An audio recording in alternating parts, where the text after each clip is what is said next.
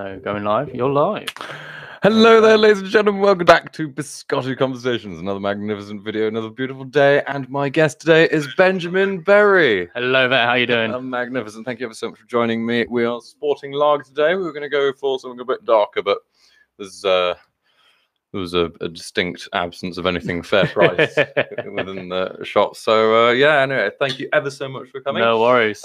Ben is a very accomplished musician, multi-talented instrumentalist, and a live streamer of CSGO. CSGO, via geo gambling, whatever, basically. Oh, cool, yeah. So I'm just trying to get the link to the thing to my friend here. He's also spreading out over. numerous feelers for marketing purposes. Basically, yeah. Oh, that's live now. There we go. And I can copy that, paste it. Magnificent. Bada bing, bada boom. Put that out there. There we are. Wonderful. I can put my phone away now. Yeah, dude. Awesome. There Fantastic. Oh, thank you finally so much for making it onto the podcast. It's taken a while. It's just a travel. That's the yeah, absolutely. the bad part. You're based reasonably quite. About half hour's train ride away, isn't it? Yeah. So, with walking, which is through Chichester, is yeah, interesting. from one end of Chichester to the other, it can be quite the challenge. It gives you a good old sweat, you know what I mean? It's a gnarly environment. Like, it's weird, especially when you're out there and it's like 20 degrees and you got like I've got a vest top on, a t-shirt. Yeah, I'm stony here, and I've got a leather jacket as well. All of that just builds it up. It's really muggy weather. It's a bowl, isn't it, Chichester? Even though, Yeah. like, because even though it's meant to be, you've got the South Downs, and then you've got like numerous other kind of like reasonably tall structures or things that occupy, well, or kind of like create your environment, really, don't they? Well, they create that horrible kind of, once you get heat, you're not losing it. Like in Chichester, that's the horrible thing about it. Yeah. So we've got a few people just people turning in, turning into the house. Yeah, they may be featured in the background. But, how you doing, my dude? Oh, welcome in. Oh, wow. That's the guy from my side. Oh, fantastic. How you doing, my dude? What's up, Martin? Right on, Martin? Dude, I love the internet. This is like the coolest thing. Social media. I love doing it. I loved it. This is so much fun. Oh, this is never-ending amounts of fun on this one. I mean, good Lord. Oh. Yeah, so we've come basically directly from the studio, from the practice area, from my rehearsal space. Yeah, we're finally ready to get something down. I mean, like, we don't really like mixing. What you're chatting about? Anything and everything, basically. Just whatever comes to mind. Rambling. If you've got any questions to ask us, fire away. If you've got any questions, we'll discuss it. You know, I may answer, I may not. I'll probably answer. You know me. If it's a good, yeah. You know me. You've seen my streams before. You know what I do. What are you drinking? I am drinking San Miguel. That is what I've got in here. Heineken. I got my Heine. So we were going to go for ale, but it costs way too much. Like, it's much easier to get a 4-pack of lager than it is to get 2 bottles of ale. Yeah, well, Princess here wanted to get bottles only and didn't want to put up. Yeah, didn't want to pull her. It's better to drink ale out of a can, out of a bottle, than out of a can. Only because you don't like the widget. Only because you don't like the widget, though. It's the bottom bit of the can. That's what it is. I tell you what we did in first year. When we got the widgets that you get from the inside of ale cans. And we turned them into a beer pong game, which we called Pambo. Yeah. And you basically just get different plastic cups and sellotape them Heineken's from his country. Around the world. Pardon? Heineken's from his country. Is it? Yeah. You're saying that's sick. Yeah, it's pretty good, isn't it? Probably brewed here, but I mean, Heineken's like, it's definitely a Dutch beer, though, isn't it? Yeah. I mean, like, the hometown brewery is in Amsterdam. Well, the thing is, the community that I'm in with what I used to do with my streaming, many of them are actually Dutch. Like, most of the people are Dutch. Get out of here. There's a big show. I think he's Dutch. Okay. There's a big streamer in my community called Prodigy. Prodigy DDK. He's a massive streamer in the community that I'm in. I believe he's Dutch as well. I believe he is. He's Danish. There you go. Oh, he's Danish. But a lot of people in the community are Scandinavian. Wonderfully active user. Fantastic stuff. Right on. Welcome to Biscotti Conversations, dude. Three welcome. Like the most amount of like people I've like had on a live stream. I've had about 8, I think, before. Maybe on one night, maybe 7. When I used to do my gambling stuff, I could break like 50, 60 viewers. Really? But that was when I actually had money to be able to use. And what brings in the viewers is giveaways. Right? okay. That's what brings in the viewers. Martin can testify to that. You know, when you do gambling streams, you got to do a giveaway. You know, because otherwise people just aren't going to tune into your stream. Like if you do a stream without giveaways, no one's really going to tune in. That's the problem with my community I'm in. You know, is that there's a lot of giveaway hunters within them. Like within the VGO and the viral community, there's a lot of giveaway hunters. They make up a good proportion of the viewership on most people's channels.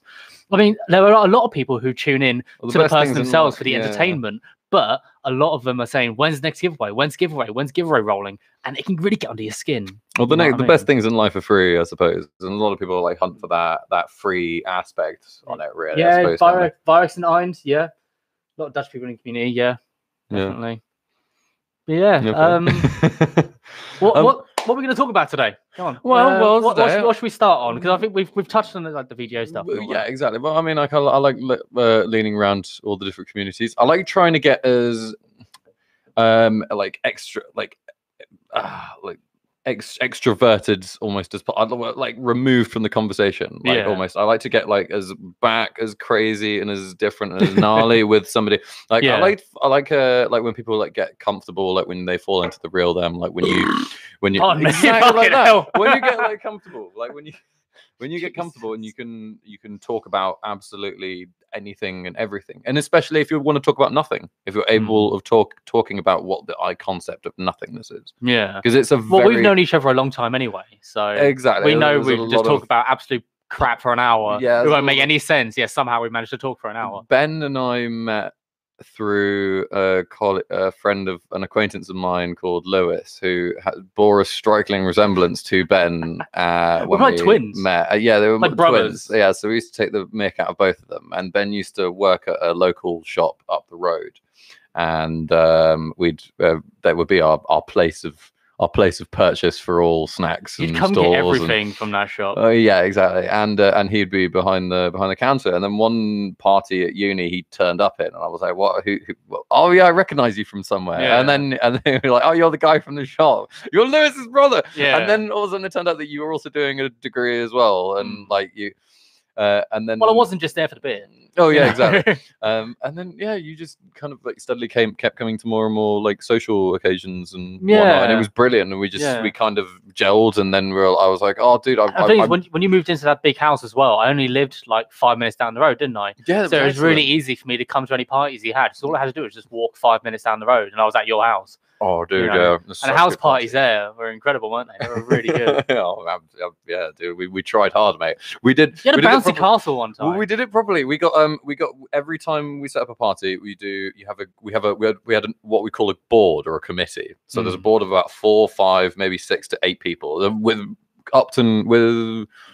With Upton Road, we got about between 4 to 8 people on the organizing committee of it. And then you assess the space that you're working in, that you have to fill with fun objects and different rooms for things for people to go in and to spend time in and with each other and to bond over games and drinking and or not drinking sometimes as well. You have rooms for that, or if you have a room for like people that like things a little, like the party to go a little bit heavier as well, you have to cater to every form of group or social group or person that's going to turn up to it, which is a really difficult and challenging thing to do. But so we immediately we had somebody on the board that was like, yeah, I can get us a bouncy castle. And then me and Jack were like, oh, fantastic, right? So we'll go and get booze then. We'll source all the booze, and then we had the other guy like Dave, who's going to be coming on for our Christmas special on the podcast as well. We're going to shout out to Dave, who does end up watching. Oh, motherfucker, I love that dude. We're both from the UK. United Kingdom, born and bred. A big amalgamation of interesting genetics. I don't know if you can tell from the accents. Very British. Yeah, big genetic soup, like kind of going on there. A little bit of Norse, Moroccan, but mostly like sort of Anglo-Saxon. Brexit's tough. Oh, that's a whole ball game. Like real big. Oh, yo, dude. Oh, keep that off this podcast. We're all confused. We're all confused. We're all confused about Brexit. Basically, we're just going to disconnect the internet and float off into the Atlantic. That's what we're going to do. I'm a bit like Wile E. Coyote with the whole political stance at the moment where I just You're just holding up that placard saying, "Oh shit." Yeah, like I pull the blind down on the train, like I just let it happen. Like I'm just like let the water flow. You're one of over those me, people and that I hold my breath for as long as possible, and I like try and help anybody. You're one of those else. people that holds the blind down, but every so often you peek out of it like that. I'm like, hey, what's going on? Is it still going? Oh no, I'm gonna hide back again. No. I keep the blind down. I pour myself a bit. I sit down and I just keep working on whatever it is that I love and adore. And I like just think like, right, well, this is the best thing that I can do to try and benefit or give more back to humanity. Yeah. I'm like, right, that's like the best I can do. So I just think like, well, there we go. That's me done. That is my contribution. And I didn't take away from my contribution by trying to meddle in somebody else's contribution, which would like how I like to almost see political stuff sometimes. Which I go like, right, you've got to be if you want to go political, you've got to be really into it. You can't like go half-assed, and I would be going half-assed if I tried to do something with it. So as a result, I'm like, I'm leaving that for older me to deal with, and I know that's probably maybe an irresponsible the thing thing. Is, we're still young enough to be able to make a change in the lives that we have in the future. You know, absolutely. We're still young enough to be able to lead, any sort of change that should happen. Because at the moment, we're being governed by old bastards who have no idea what is actually right for the younger generation. Absolutely. And it is really us and the generations after us. Generation Platypus, Generation Z.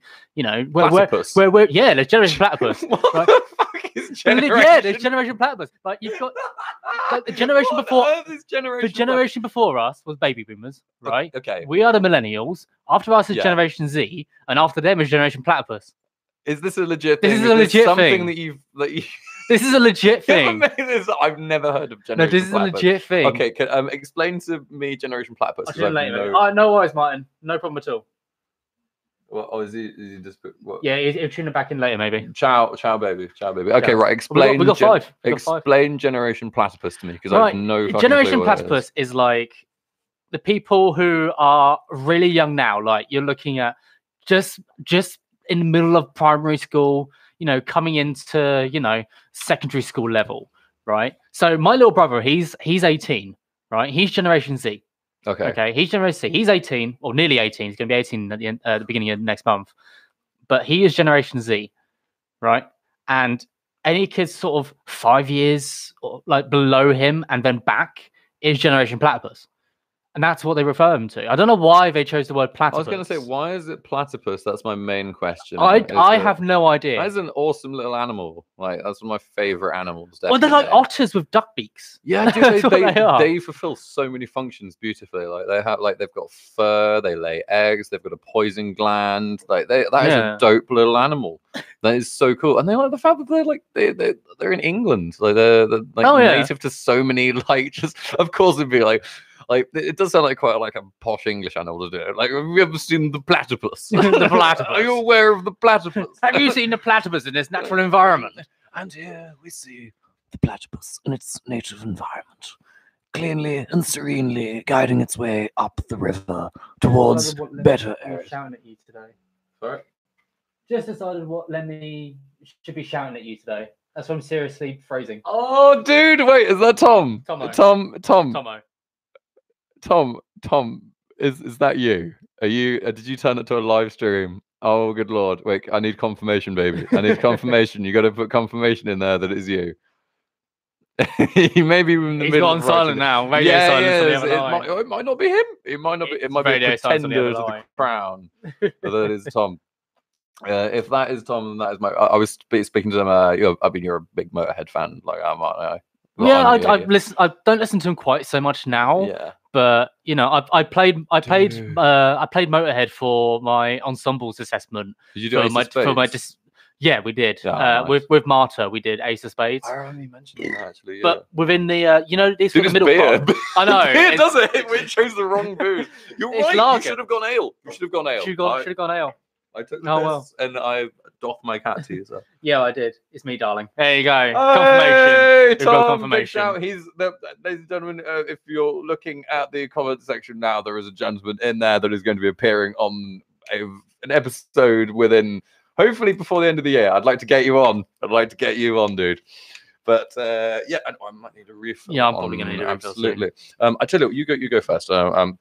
Yeah. So Tom and I were discussing Motorhead recently, and if you look down the list of Lemmy's songs, the way that he's phrased each one of them, what he's done is he's named them the main choral verse of what he's going to be shouting at you.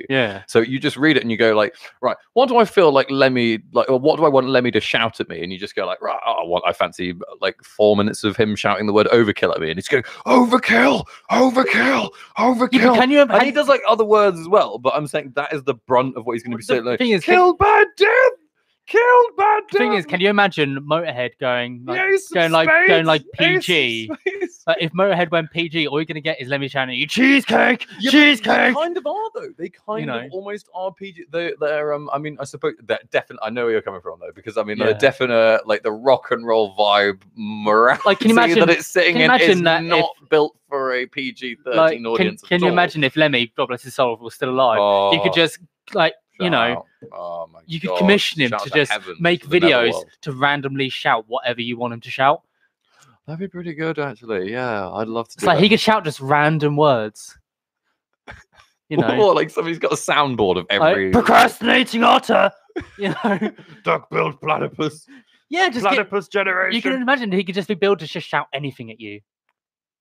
You know, dude, sorry, my mind's reeling about like the idea of that, like that you'd have like Lemmy's full vocal display at your disposal would be like just the he would have made like thousands of that, just commissioning people to pay him to do a video just for him to shout something random into a camera and send it to you. Hi, okay, Mr. Kilminster, we have a list of words that we can't find you saying. Would you mind filling in the gaps, please? And he just has to go like Venezuela. You can imagine it, can't you? It'd be quite funny. Oh, dude, yeah. Like, you can imagine him doing that.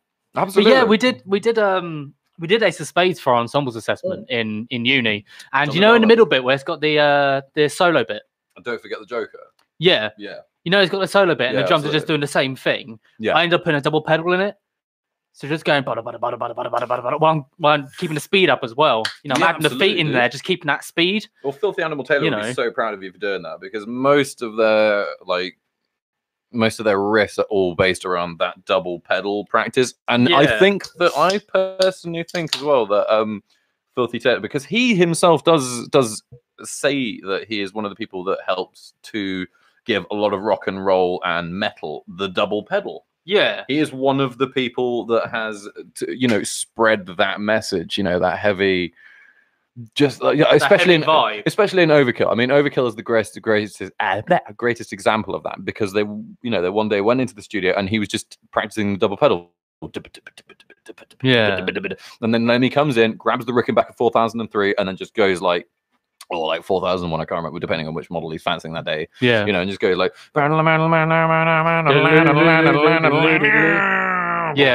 The thing is, Lemmy always played in chords, didn't he? He always played the bass in chords. So cool. I'd love to be able to play like that. That's like one of the... Well, you're more of a slap bassist, though, aren't you?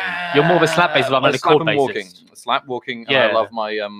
how would you describe it? Almost, like, can you do galloping on bass? Yeah, absolutely. I've been doing nothing but like in the Trooper, when they do the gallop, when they do a yeah, absolutely. Yeah, like the galloping. Yeah, of course. Like I used to do that with because obviously I've got my bass as well.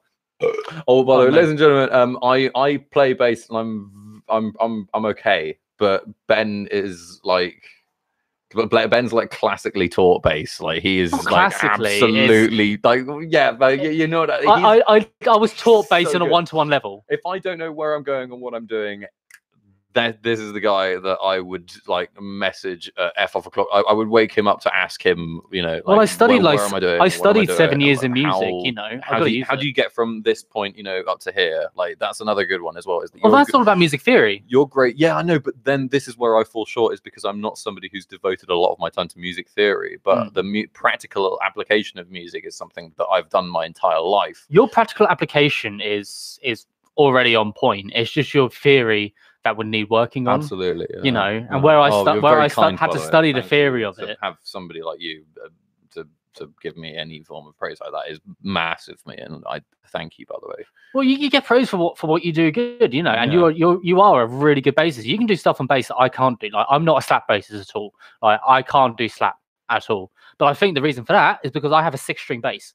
You know, Yeah. it's very hard to do slap on the E string when you've already got a top B Yeah. that is already in the way. You But can't do it. Exactly, but you So like that's your... I do all my walking stuff, but Yeah. I learned the theory behind the structure behind it, and learning how to get from one place to another, Yeah. and learning whereabouts on the board it actually is. Yeah. And that's why I can play guitar as well, and it's much easier to go from That's so playing cool. drums to playing guitar than it is to going from bass to playing guitar, because you already understand the rhythm of things. Yeah. But it's much easier for you to pick up as well, I find, because Mm. I started drumming first.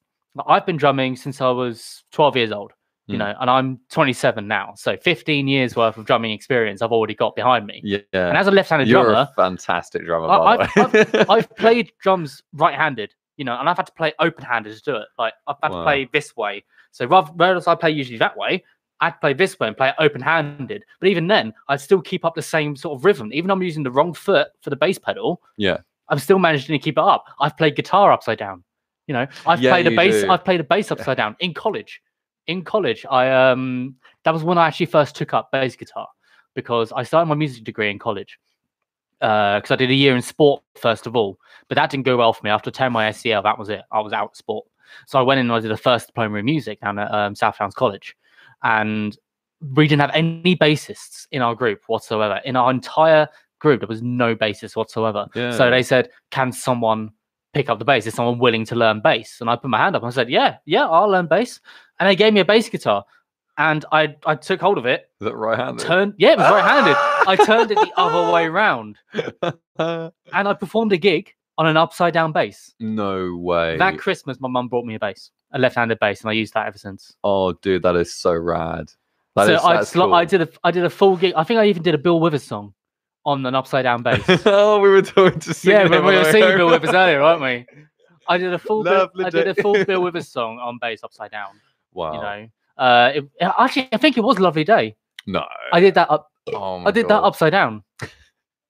I'm burping a lot. I know. In the fucking recording session today, and I burped into the mic. And I just lost my shit. Yeah, we were doing some recording earlier in Oh. the studio, and we had quite a it was a reasonably quite a flatulent display today, truly in the studio to describe it from anything less. You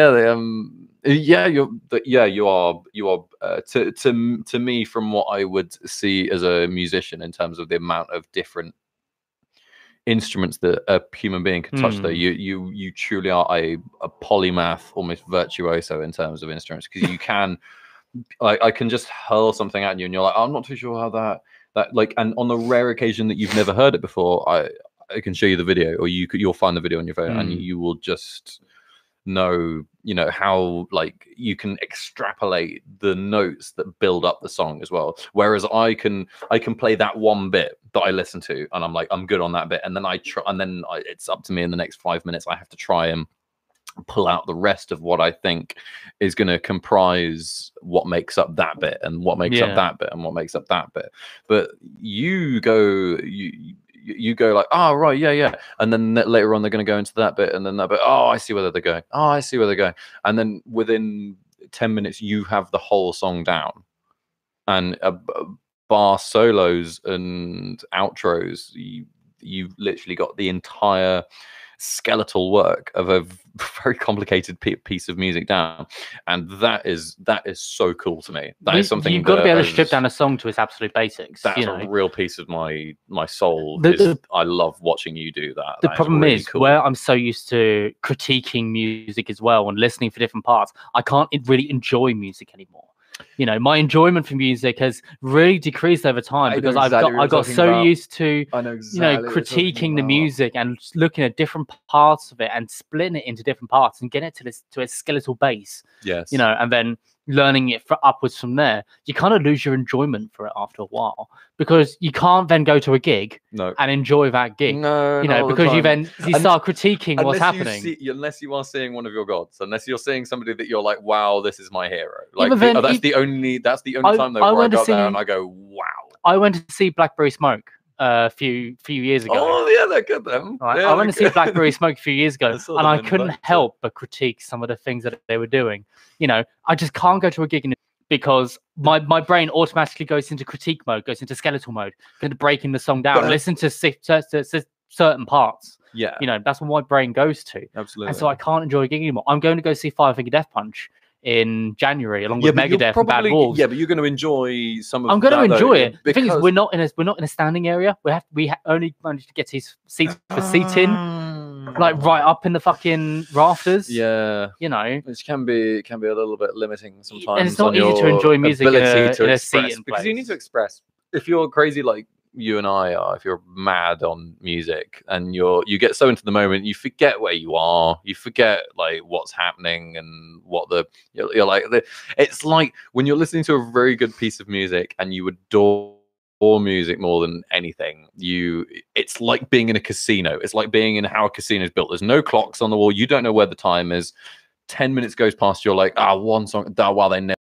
Whilst that song, you isolate the drum patterns in your head because you're like, what are they doing on that this time? Oh, they've got some lovely filler going on in there. Oh, that's fantastic. Yeah, sick. Off, and you're rebounding off the bassist there. Shit, what's the bassist doing? And you go onto the bassist and you're like, oh, that's really nice. Let's see what they're doing. Going up to wait, are they going to go high end on that? But yes, they are. I love that. They're going to go back down again. And then you go, okay, right. Let's see what the melody's doing. Let's go guitar, and then we'll finish on singer because you normally finish on singer because that's where it tops. It's like a cheese on top of a really good piece of like a bolognese with pasta.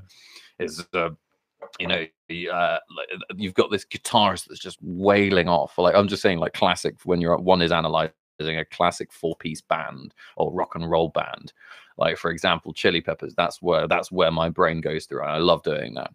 And Zeppelin's another one. I've been going through listening to loads of old 70s live Zeppelin recently records, and just listening to their 72, 76 maybe live set it's available on YouTube, SoundCloud, and so many other things. Is that famous one of them doing Immigrant Song live? There is this force of nature that Led Zeppelin are that is absolutely untouchable. It is incredible. There is a certain, and it's all of them. That's the reason why it's so good. Yeah. You heard that story about the contest that was held on the radio. Oh, of course, yeah, exactly. It's like that. I hear that every time. I hear the contest every time. I feel my love the first time I ever heard them every time. Really sorry. Go for it, dude. Go for it, baby. Thank you, saved me. Oh, nice little. I've been doing a bit of sewing. I've been doing a bit of sewing this week. So, but I just found it in your beard. I'm sorry, it was bugging me. It's quite right. Do you know what I mean by little details? Like I notice little things when you're talking. I'm noticing little things. Yeah, you know? But anyway, sorry. I've been rambling quite a bit, but I just want to end it with saying though that it is John Paul Jones is so, you know, if you're not recognizing him already, then you should be, because he is almost beyond, his virtuoso in his ability to add to their music, and he adds all the little gorgeous details that make the Zeppelin songs what they are, in terms of the little badgers in the night that evolve and turn into the sweet mysteries of daydreams and all of that stuff that Robert Plant goes off on, that it makes everything he does sound the sweeter. Yeah, the art of being a true good rhythm section is trying to make everybody else look good. It's not just yourself, and then by that calculation you make yourself look good. Yeah, and that's like, that's for me is the antithesis of where that comes from. But like, anyway, what would your like, if you had to probably make a super group, what would you say for like going, let's start with drummer and bassist, favorite drummer, favorite bassist, what would you go for? Fuck me. Okay. Yeah, on the spot right now. on the spot right now, I have to say. So what are you listening to at the moment? So this couldn't be all time. Right now, in the heat of the moment, what would you say you'd go like, right, rhythm section? Drums, Buddy Rich, all the way. All the way, Buddy Rich on drums. Buddy Rich is the shit. Excuse me. Buddy Rich on drums all the way. Oh, he's just him on a snare. He was incredible. He can do like 10 different sounds out of a snare. He was incredible as a drummer. God bless his soul. He was just a wonderful drummer, and I don't think there's going to be anyone of his like ever again. Just the way it was like the drums and him were one. The drumsticks were a part of his body. And he used them as part of his body, and it was just incredible watching what he did. And it's like, he still gives me goosebumps sometimes when I see him doing like solo stuff. you know, because it's just so good Yeah. for what he does. Have you seen him and is it Joe Jones? I think is the other guy as well? I don't no, know. not Joe Jones. Like I think it's Buddy Rich and Joe Jones. There's like some famous footage of any online. You got to check it out.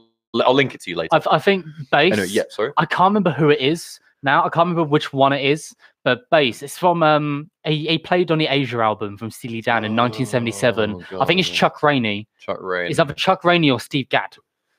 But what is one of those two? I can't remember who it was now. But that person on bass, like if you listen to the Asia album from ’77, oh my word, yeah, like I did that as part of my bass assessment as well. I did Peg and Josie as part of my bass assessment. Josie, I think I know, but Peg, I'm not too a fan.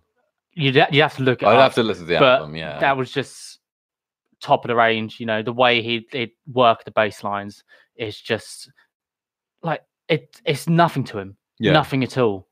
You know, he makes it work so well, and it's just so rhythmically enticing that you can't help but bop around. Absolutely. To it. Even if you just isolate the bass and not hear anything else, you still find yourself, you know, your head's doing that, and your head's just bopping around, and that's what you want to have. Absolutely, you want somebody that can hypnotize musicians. Yes, like that's the You want that hypnotizing factor in it, you know, and. Especially if you do music like you do, and well, like you know, like I do, almost like you want because a lot of the time, a lot of the magic goes. A lot of the magic can disappear sometimes because you know that you've seen the wizard behind the curtain so many times. Yeah, but listening to somebody manipulate certain things in certain ways is such a unique, glorious, and special thing to you.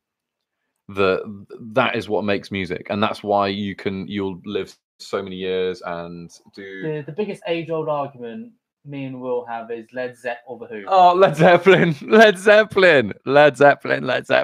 know he's going to say The Who. I think I'm actually going to side with him on this one. You bastard! I'm going to say The Who. Dare you? How dare you? Led Zeppelin are legends in their own right, but The Who. You know, they defined an era.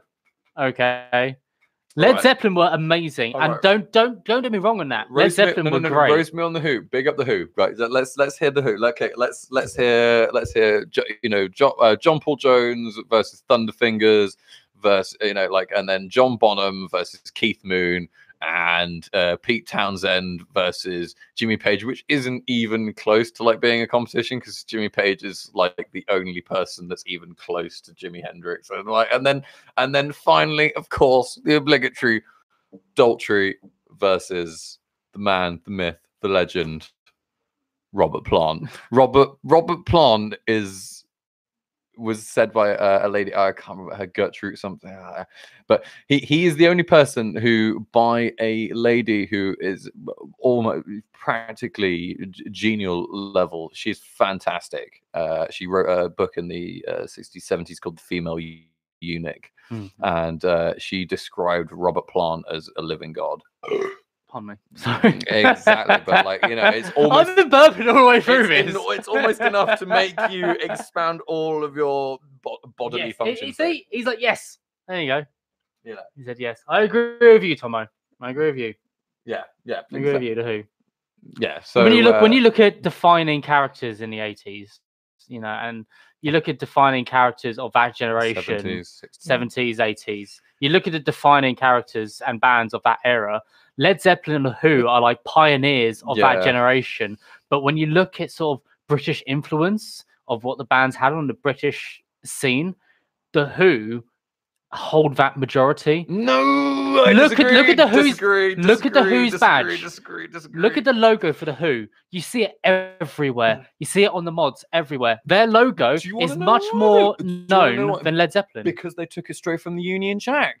That's the only reason why. Well, the red, white, and blue. Rock and roll groups, people that would prefer but it also not to be affiliated. It also looks like a target. People that pan the cameras off, the people that are behind the drums, the people that prefer to rock and roll, stay in the shadows, and couldn't give two flying bucks whether or not they get recognized or not. Well, the logo is based more on a target, wasn't it? Those people are Zepp fans.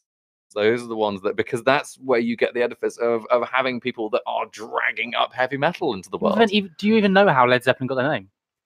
Yeah, going down like a Led Zeppelin. They were like Hmm. looking at something to do. Yeah, and it was Peter Grant, I do believe, who was their first, if not second, manager before they moved on to Jerry Weintraub in the late 80s.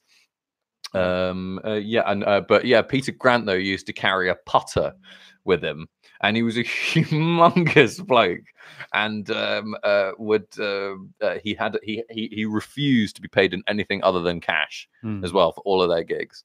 But yeah, no, I'm well aware of the history of Zepp, and I've seen Plant live as well. Hey, calm it. You forgot Clapton. Page is third in guitarist after Hendrix, who was after Clapton. Yeah, but I'd still put Clapton third best ever. I have the microphone now, Tom. So what I need to do, I just need to get something for the. Oh, really? For the He's gram. taking a selfie in the middle of a podcast. Gram, you know, something for the gram. You know what I mean? That was a selfie. I do apologize for the silence for those of you listening on the radio waves or those of you on SoundCloud. Thank you very much for tuning in, by the way. So I was gonna. Yeah, I came up with this like load of random brands that didn't exist, like Big Jugs was like one of the brands, and it was genuinely just it was like the idea for this marketing firm, and all they do is make so you know what oh god what do you call it what do you call it when women put glitter on their vaginas? Oh, a vajazzle. Vajazzle. Yeah, it's like that, but it's for boobs. Like, and I thought of like this name for the firm, but it's like in a book, like that I like part of like a page of notes that I made like a while back. But yeah, I thought, what if you had a marketing firm that was just completely devoted to jazzing up breasts? Like that's all they did. Like they were completely whole-handedly devoted to like yeah. Isn't that why you have nipple tassels? Yeah, but yeah, okay. So imagine the guy spinning around with invented nipple tassels in like the 1890s or whenever the nipple tassel was first. Oh, it was around like 1700s. Yeah, probably. Yeah, I'm talking up my arse. It's probably like even 16. I mean, like how old? Right. The age-old question is how long have people appreciated breasts? Go figure. Exactly. We've always appreciated breasts. It's been around ever since like earliest the humanity can be around. Exactly. And this is a lot of my argument as well for people saying like, oh wow, it's the first time human beings have ever done that. Rubbish. We've so done it. Like how long have we been around as a species? And the reason why nobody before that has history is only recorded by the winners. Yeah, but history is recorded by those who win, not by those who lose. Absolutely. And that's why because they're all dead. You know? Killed by the winners. all the history that we know is all dictated by what the winners have said. Yeah. You know, so you look at the War of the Roses, for example. You know, you didn't hear anything from the other side, did you? Because you had, what was it, Lancaster versus Lancaster, Yorkshire. Lancaster, Yorkshire. Yeah. Right. Because you had the Lancaster Rose. But they are both the same family, though. They are technically both branches of the Plantagenets. But then you never really heard anything from the losing side. All you heard was the stuff from the winning side.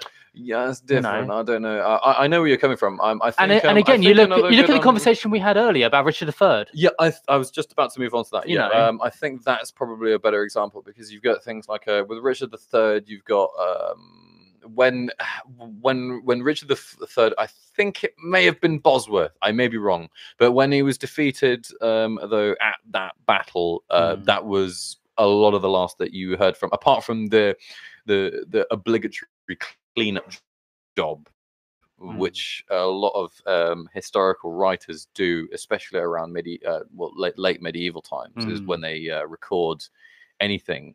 Is that it's normally kept up to, and then their sister, and then they normally describe what happened to the last of their relatives, as opposed to what actually happened to their power. You know, whereas because people just assume, oh, it passed on to them, or it passed on to them. You know, these people still that lose this power and then give up and create a vacuum, create a power vacuum. They still have a lot of interesting things that we don't know where those are trickled down into. You know, where did all of that end up? So just going back to the booze thing, it says Majestic Melons. Majestic Melons. That's a pretty good idea. Oh yeah, No, I'm totally on board with that. Majestic melons. Majestic melons. Top shop titties would probably be one of mine. Or majestic melons is a really hard one to beat. S&M. Not M&S. S&M. Oh, boutique brassicas. These aren't just nipple tassels. These are S&M nipple tassels. Ooh. M&S could really go into that. S&M. M&S and S could really go into that. They just change it around and say these aren't just nipple tassels. These are S&M nipple tassels. These are not just breasts. These are M&S breasts. Pretty much. Been, mixed together through thousands of years of genetics to create. But then again, the average age of people shopping at M&S is about 60. So yeah, they totally appreciate that then. And I'm not into that saggy boob nature. You know what I mean? Yeah, but then that's in a whole other market for them. Is if they're doing majestic melons, then they just that's them entering a whole new customer segment. Is the aged segment? Maybe you could do some decoration on the swing. On the older generation have more sex than the younger generation. On the pendulous. Oh, you never know. No, they do. They can't get pregnant, can they? Yeah, they're gonna bonk like no man's business. You look at old people's homes; yeah, they always bonk. I think. How do you know? Have you worked in one?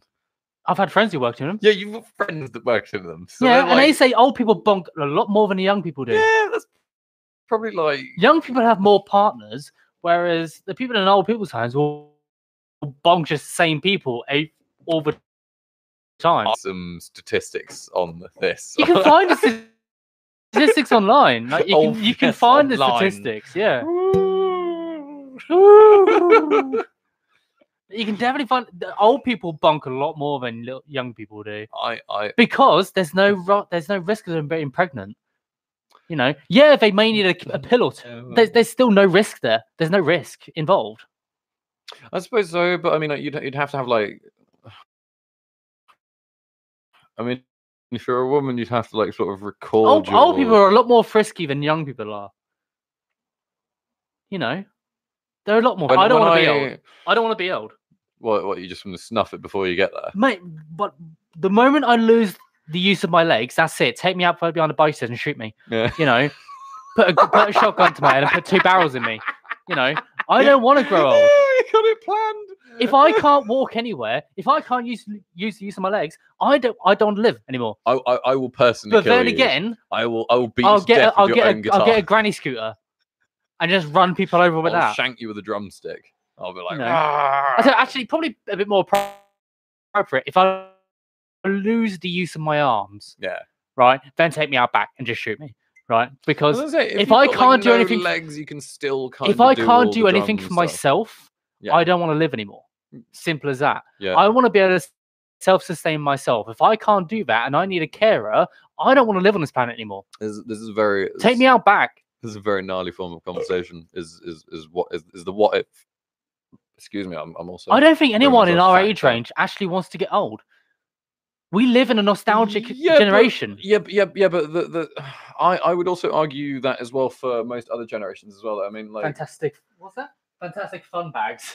Oh, that's why Switzerland is a thing now. Yeah, assisted living, death, basically. Oh yeah, euthanasia. Euthanasia. Well, I would also argue commit not living. I would like to put another point down, which is not just the you either have to grow old and become boring and get less used to using yourself, or you just have to die young. There is actually a third path, which is one whereby you just moderate your levels of fun in certain circumstances and areas, so as by one does not cripple oneself, and that's just making sure that you don't have a bit too many drinks. You don't have that. Right. Well, then I'm fucked. I'm not gonna. No, you're not. Put it in that way. I'm fucked. You're really not, because you haven't reached a point yet. You've not reached the point. Mate, my knees are shot. My back is shot. I already suffer with mental health conditions. Yeah, I'm completely shot out of it already. I'm 27, man. Yeah, but you are also capable of walking to co-op without complaining about your knees. You're also capable of walking to places. That's because you get used to the pain, without complaining about it. You get used to the pain. Yeah, but then that won't change. That won't necessarily get worse. It's not going to change. If it does, you'll find another way of dealing with it. Have you seen any of the it's not the 60s anymore. You can't just go like, oh god, imagine when it was the people in the 60s are probably going, oh dude, don't you just miss the 50s? You just miss the 40s? You just miss war? Oh God, don't you just miss it when everyone was banging, covered in mud and blood and bullets and shells and all that shit? No, like every generation misses what the previous generation had in a lot of ways, or you say like, oh, at least it's not the way that it was. The thing is, when you look at 1 second, the medicine that is available to us nowadays is a lot better as well. There is always hope, Ben. All I'm saying to you is never give up hope. Never give up. It is when you're down at your lowest and shittiest that you must climb. You must grab the testicles of life to clench them about your hands, because that would hurt. Exactly, but it's life's testicles. It's not yours, and sometimes that momentary pain relief can bring relief onto yourself. But you've just got to make sure that you try and keep working on yourself. Never give up on yourself. Look at the generation that we're in. Okay, our generation, millennials. Yeah. Right. When we grew up as kids, we would go out and play, wouldn't we? We'd go out to play. Yeah. Right? I'd run around the fields. And then as we got older, technology like completely just went up. Right. It advanced so far in just a few years space of time that by the time we reached our early teenage years, we had MSN, we had Facebook, we had social media starting to really make its ground in our lives. And we went from playing outside or maybe being on our local games network like an N64 or a GameCube or something like that, or a Super NES, to Facebook, to Bebo, MySpace, if you remember that. I do. You remember those days when we had that as kids. When we became teenagers, we became then so hooked on social media, and social media has only increased as we got older. But we look at things, as we look back when we were kids, we missed those. Used to, as our friends are knocking on the door saying, "Come play," to come outside and play footy or something, or to come down to the park. Whereas nowadays, kids are more likely to sit indoors. Like even the generation after us, they're more likely to sit indoors and communicate with people through online means than actually go to their fucking house, knock on their door, and say, "Do you want to come out for a while? Do you want to come out and just chill?" No, they'd rather do it at home. Yeah. They don't want to leave their house anymore. And that's the difference between our generation and the generation after us and the generation before us. Because technology moved in such a way and developed and advanced in such a fast and short period of time that not only are we a nostalgic generation, not only are we bitter as well. We're bitter for what we had as, but then we're one of the. Why can't we have it though? That's my. Well, we can't have our cake and eat it. That's the thing. We're not allowed to have our cake and eat it. I think you can. I would argue that you can. I think you always can have your cake and eat it. Like you just have to work for it or look at a different way of getting it. And it completely depends. It completely depends on your situation, on who you are, and I think that there's a lot more of a differentiated amalgamation of different formats and ways of growing up. And I think that what you're talking about does exist. I think it does exist in a lot of places, and I think it does exist in many different scenarios. But I don't think it's nearly as bad though as a lot of people say it on to be. I think there's a lot of people in the younger generation that are well parented, that have parents that say like, right, okay, right, that's right, yeah, I think you've had your Nintendo Wii U or whatever it is now, or like what have you? You think you've had that on? The thing is, you've got kids out there who are literally breaking their own phones in order to get the new one, to try and resort to try and get their parents. Like there was a video of that kid. Yeah, but then that's just bad parenting. The video where he stood on that made the rounds on social media. The kid had an iPhone 8 or something like that. You had an iPhone 10 or iPhone X, sorry. And there's 11. The iPhone 11 has now come out. Yeah. And he threatened to break his phone so that his mum would buy him a new one. Yeah. He said, "If you don't buy me a new phone, I'm going to break my old one, and then you have to buy me a new phone." They're entitled. They're entitled little shits now. Well, he feels entitled. Doesn't make him entitled. The thing is, there's more kids out there who are entitled, who feel like they're entitled to more than what life owes them. Yeah. And they're not learning how to be humble like we were. We learned to be humble. We learned to accept what we had. Because when we were kids, we what we had. Yeah, in a sense, that's true. But we were the last. confusion. We I were would the definitely last say there's generation confusion. not to have the internet as kids. Yeah. We were the last generation as little kids not to have the internet. And as we got older, dial-up came in, and then broadband, Bluetooth, all that came in. We had our Sony Walkmans, we had our Sony Ericssons and whatnot, and then the iPhone came through, and then everything else came through. We were the last generation when we grew up as kids within the first 10 years of our lives not to have the internet. Yeah. I remember not having a phone. I remember not having a phone. I The remember first- not having a phone. I didn't have a very phone well. until I was 13 years old. Yeah, same. I didn't have a phone. Whereas till there I was were about that kids age as young as well. 5 now have iPhones. My parents like let me have a Blockia, and I remember having a Blockia, but like I didn't. 25. Yeah, I know it.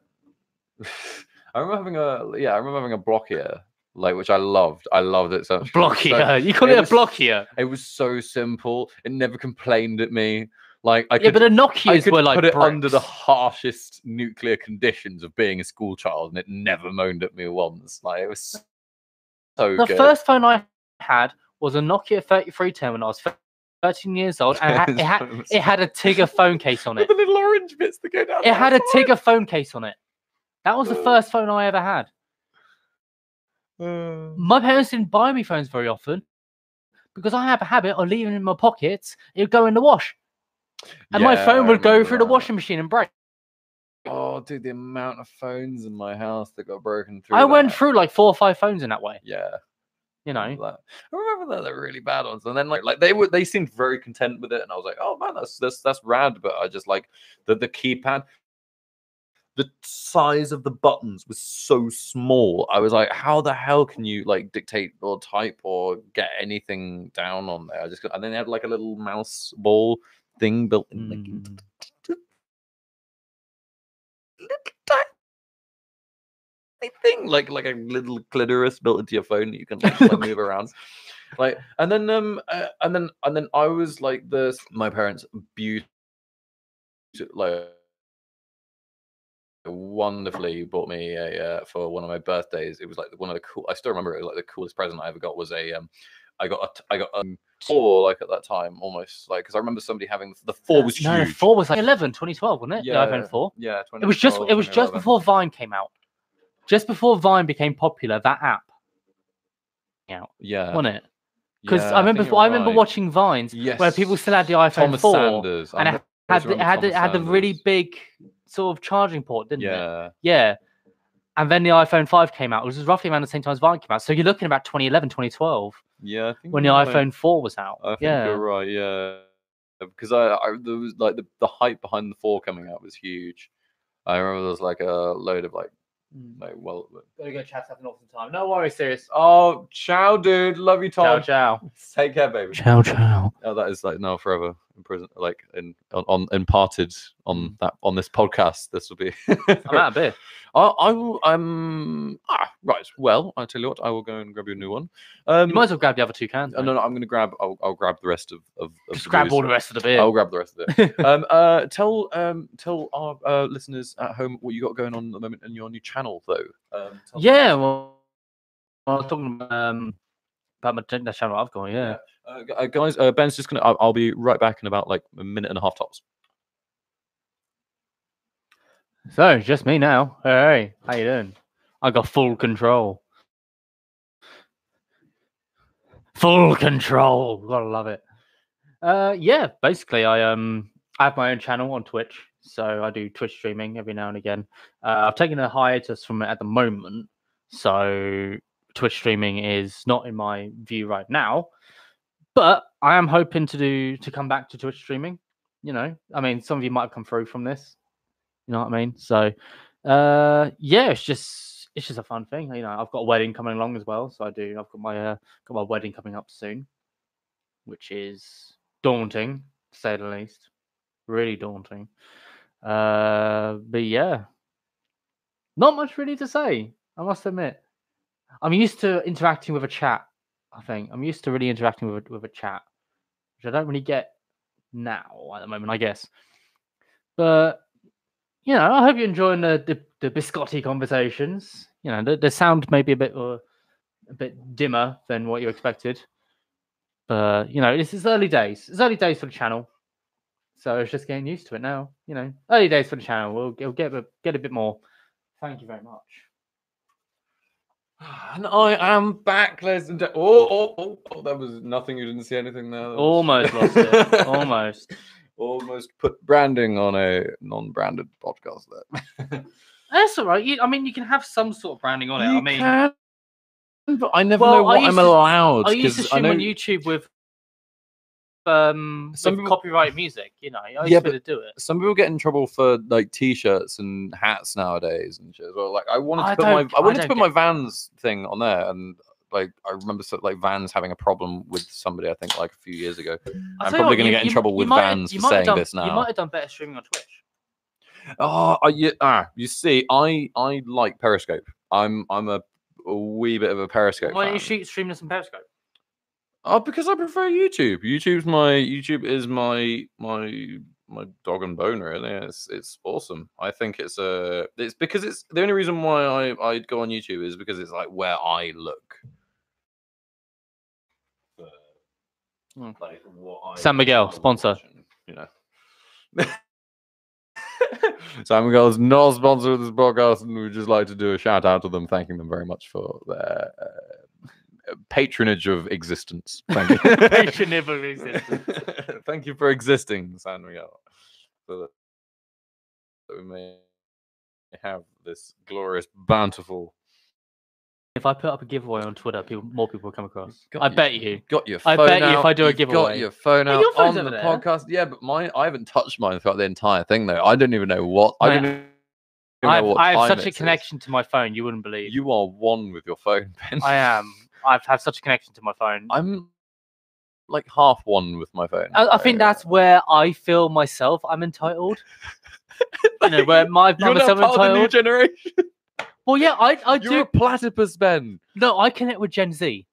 Right? I know. In some ways, millennials are entitled in their own right. You know. Last 2 viewers there. Perfect. We are down to 0 viewers. This is how I like it. This is how I like it. There's nobody viewing. Nobody can see what's happening behind the curtain. Cunt. Dude, the moment that you said that word, somebody came straight onto the thing. They knew you were going to say it. That was funny. Taintful man. I'm gonna have to put a parental advisory. It's the magic word. Like thing. That is the magic word. You got a viewer from that. You got 2. You got 2 viewers from that. Oh, they've come back. How's it going, guys? You got 2 viewers from that. Anyway, you said to see one more from it. Yeah. I have a very interesting question to ask you. Okay. If you were to get into any other form of art, what would it be? Game narration. Game narration. Narratives. Game narratives. Oh, fantastic! So, like, so what part of the actual creative process? Would you writing like the story. So you want to be part of the game, actual story board. Writing the creation of the writing the vocal narration of the game. So the way you interact with different characters, with different NPCs. That I'd love to write that. You know, and write the different. So the main storyline or something. You know, the way that you interact with other characters. I'd love to get into that. Well, you know, I think that'd be really fun. I mean, I'm fantastic. I'm doing it in sort of vocal memos right now. Okay. But I'm doing vocal memos in chapter by chapter for a book that I'm looking to write. One of these things is going to require a lot of editing after you've kind of compiled it, type thing. Yeah. Well, it'll be sort of getting the vocalized bit out of it, like and then writing it down. Yeah, like a vocal diary, and then writing it down in words afterwards. Basically, I've titled it "Lying: An Art Form." Okay, I'm interested. Right, have a picture interest. You've picture interest. Right, yeah. Continuate, senor. So, the way we look at lying in its own way. Okay. So, people lie every day, right? There's millions of people out there, more than others, every day, who are telling a lie, whether it's a white lie or a big lie, political lie. Trying to keep something away from someone lie. They're lying in some way. Some are better at it than others. And others just don't know how to lie properly. Like they can't lie at all. But the way I see it is that lying. Sometimes I find it like I get into a situation where I'm like I genuinely like try and challenge myself not to lie because I look at the way someone's behaving and I'm like this person wants to hear what they only want to hear. So I'm like I'm going to not do that right now. I see lying as an art form. right? Okay. I see the ability to lie as an art form. That's how I. And Benjamin, you're a dangerous man.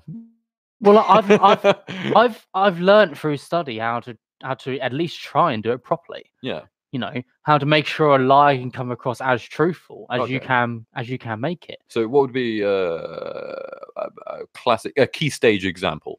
Key to example, what do you mean? Like, how do you know when someone's lying? Yes. So if you were gonna, if you yourself were gonna break down for somebody what a rule in front of somebody, Right. well, I'll tell you what. Take me through a hypothesis. Okay, so if you want to lie to someone, you know, you've got to make sure you know what you're saying first and foremost. You know, because if you're going to stumble over your words, it's much easier to distinguish a lie from it, because you've got to be confident in what you're saying. If you're not confident in this lie, it's going to be seen through very, very quickly, because people are going to get suspicious of it. You know what I mean? The words to say, and that can be seen as a bit more suspicious. I know what you mean, absolutely, but You know? sometimes, but then you see, I love my 4-dimensional chess as well. So I love things like trying to trick one's opponent through the guiles of deliberately making them believe that you are a fool is one of my favorite type things. So like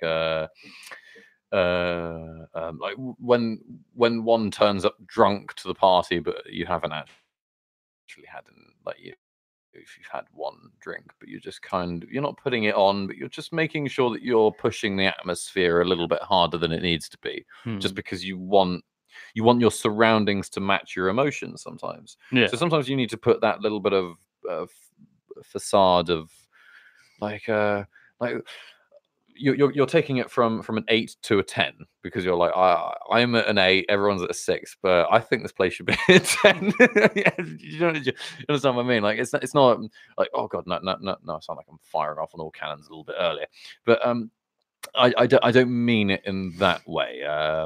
In my loquaciousness, I may have been a little bit over presumptive of the fact, but I mean. Well, I mean, if you allow me to sort of explain where I come from with what I'm writing, right? One of the first things is being confident in what you say, because if you're not confident in what you say when telling a lie, it's going to be seen through very quickly. The second one is your body language. Your body language speaks volumes in whatever you're saying. If you're trying to tell a lie, you've got to make sure your body language matches what you're doing. You know, eye contact, for example. When people are trying to lie to you, they'll look away. They'll look downwards. They'll look other places. They'll look away from you. Rather than look you dead in the eye, they'll look behind you. But I think it's quite an English thing as well. Sometimes is to when I'm listening to, because I'm a massive musical person as well. So I sit, and if somebody's saying something to me that is really intensely important or very very important to them, then I have to, sometimes I'll sit and I'll stare blankly, and I'm not even using my eyes when I'm staring. I'm completely, what you're saying to me right now, I'm taking in 100% of it. But if I look at you, I'll be distracted by the thought of you.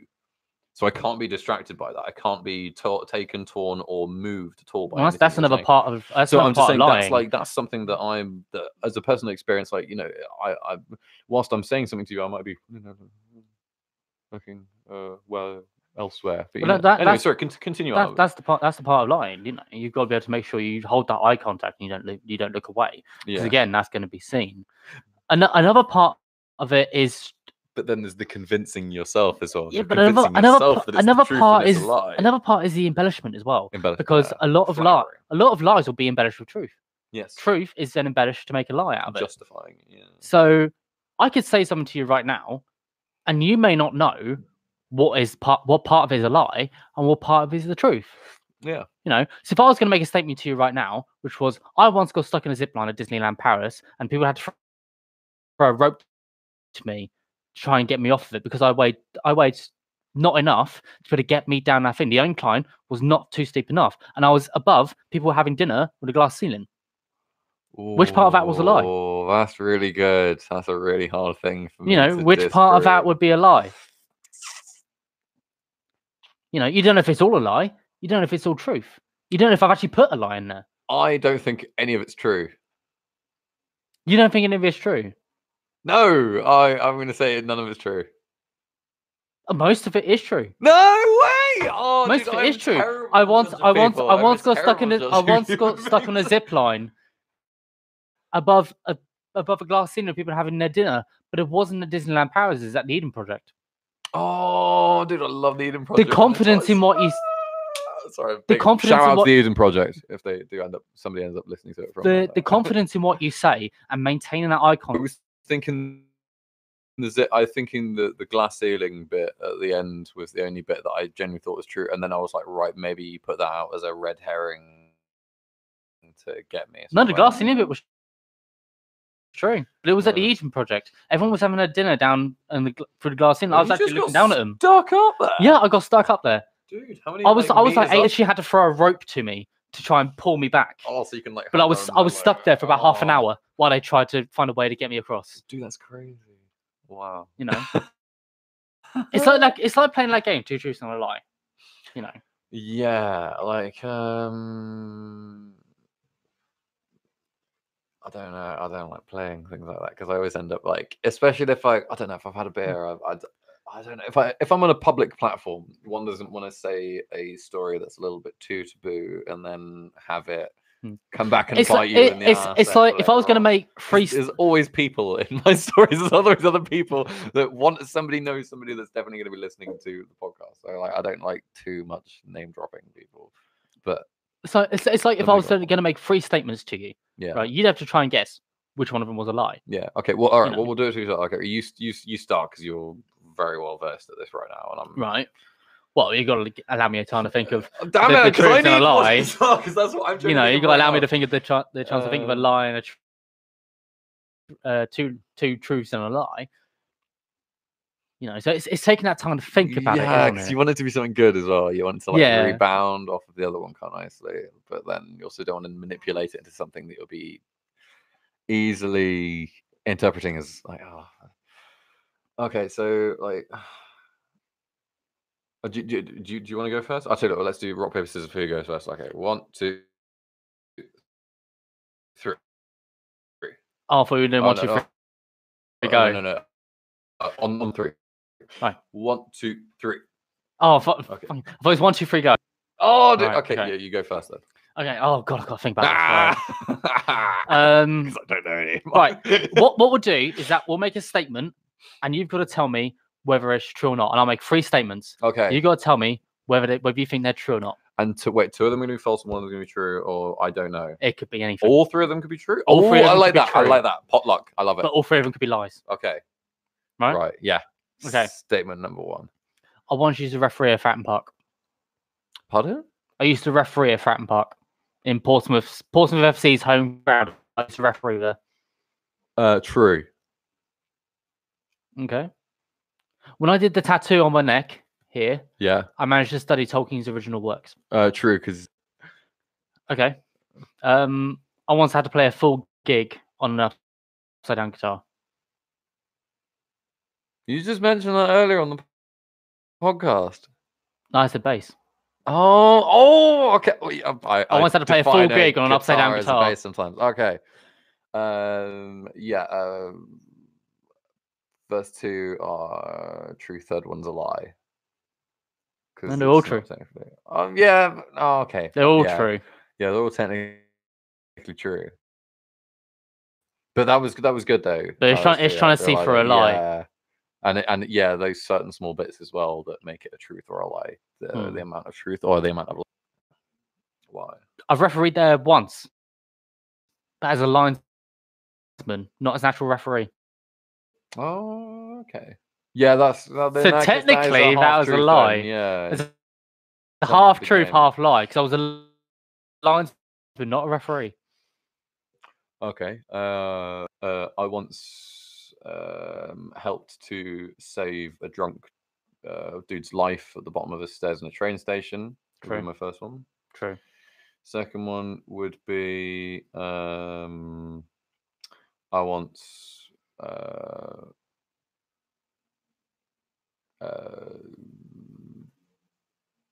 drank a pint of my own sick. False. And the third one would be that I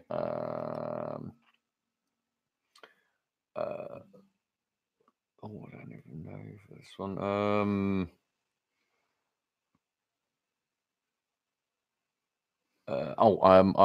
I shattered my collarbone during a game of rugby.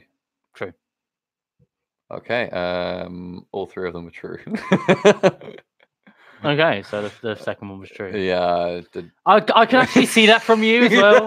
I can actually imagine you doing that. That's the problem. I wanted to call true on it, but I thought he's got to put in a false somewhere in there. I've done. But no, I can imagine you drinking your own vomit. Yeah. I did. Look, in all honesty, I've We should done. probably turn a light on. It's getting a bit dark. Yeah, it is a wee bit. I'll tell you what. One second. That's a bit better. Ta-da! Right. Go full on Peter Griffin. Ta-da! Okay, so the first. I first time I've actually drunk technically a pint and a half of my own sick. Why would you do that? The first. How drunk were you? The first time was absolutely railroaded. It was glorious. Like, Right. It was like, you know, it was a challenge to see what you wouldn't do really at the time. Right. Like almost like especially amongst the group that you're among, where you're all kind of like you're all skaters or daredevils and comedians and people that want to, you know, like crazy people. That was like the demographic of people that I was about at the time. So one of the guys we got up to the point of the evening where everybody's pretty squiffy, but you're not destroyed. How British is that word, squiffy?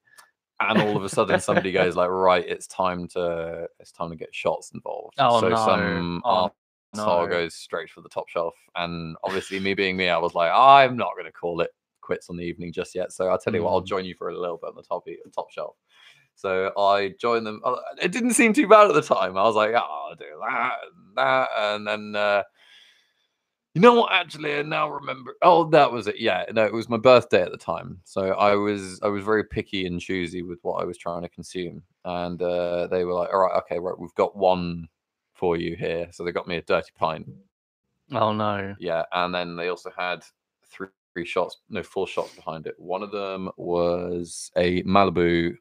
And the another one was just Lambrini, and then there was also the classic vodka, and then there was a horrible Scotch. Right. And I hate doing shots of Scotch because I love to sip Scotch. I love certain things off the top shelf, but I can't drink that much of it because I just can't.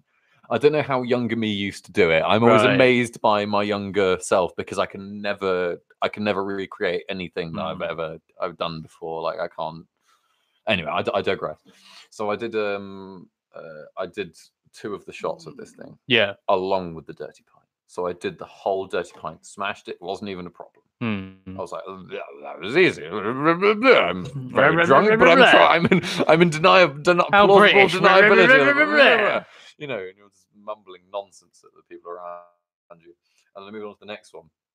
And I'm 2 shots in, of dirty pint down. I've had about another 2 shots before that, and then I've also had about 6 pints in the evening before that. So we've gone to quite a few pubs, and I lift this shot of Jack Daniel of Scotch to my lips, and it touched my lips, and I just thought, oh no, I can't survive. So I lifted the empty pint that the dirty pint used to once reside within up to my face and emptied myself into the pint and filled it right back up beautifully, perfectly, and gorgeously right to the top. Don't say anymore. You're gonna make me feel sick. And you're gonna make me feel sick. Don't say anymore. Everybody, like all the guys in the pub were like, "Oh, dude, that was raw. That was raw as hell, dude. There's no way you're gonna ever end up doing that." And I, without even questioning, and I don't even know what this says about me, I grabbed the entire thing and necked my entire pint of sick. Oh man! And everybody was like, and there was no noise. It's the absence of noise that amazes you. You're expecting everybody to go, woo! It's the... Oh, man. Whoa! Like, I had that once with a college tour I went on. because with college, as part of our final year exam, we did a tour of the Isle of Wight.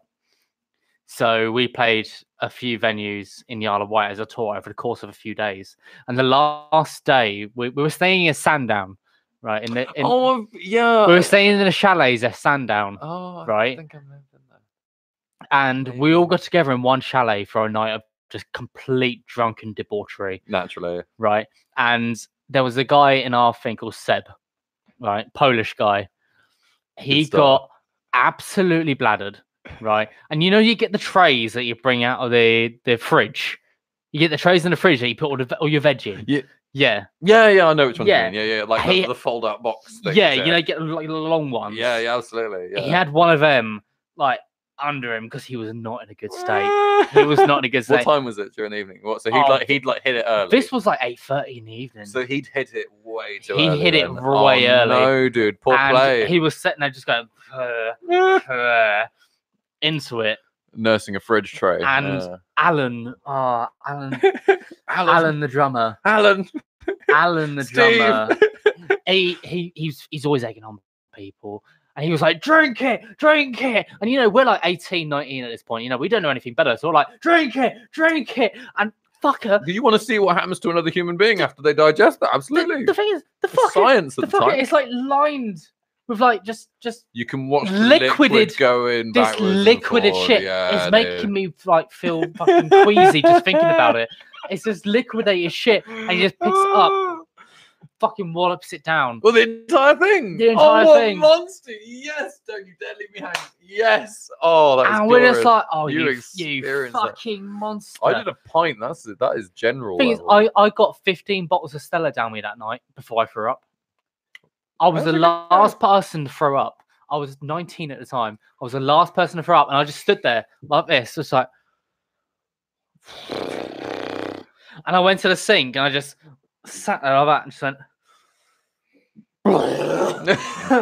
And Alan, right, same Alan, right, he's like, "Hey, Barry's throwing up," and he comes over. He's like, "Take a picture." And there's me, just like. Oh, dude, I hate it when people want to take pictures when you're like really. We got charged because Seb. I stayed in the same chalet as Seb. He ended up throwing up all over the fucking chalet. Oh, dude. Right? They don't allow students back now because of what Seb did. They don't allow students back now. We can't do a tour. South Downs can't do a tour of the Isle of Wight anymore because of Seb's actions. I had to hold his head up on the fucking boat back. I had to sit next to him and hold his head up because he was like. Do you remember? That's what he was. Do you remember in third year our house parties? Oh God, fucking hell! Did you go to the second one, the one that got out of control, which I will describe on another podcast? I'm not doing it this evening. It's a different. I don't know if I did actually. The second one. Okay. Well, with all of those, bear in mind all of those and everything that happened and everything that was. I think if I did, and that evolved upon. I think if I did go, I left quite early. Yeah, you might have left early from the second one, which was the big. Because I wanted to get home because I had work the next morning. I think. Yeah, like quite a few people did. Because I had to get up at like 3:30 in the morning to go for work, so I turned up for a couple of hours and then left. I bumped into our landlady from that house about 4 or 5 months ago, and she said she missed us.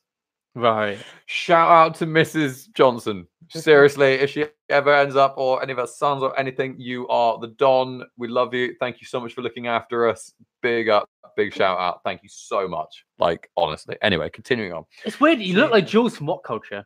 I don't know what that is. Watch What Culture and look for Jules. You look like Jules from What Culture. I'm sure you're probably very correct on this, but I mean, so I bumped into her in Superdrug. Post editing, bring up a picture of Jules.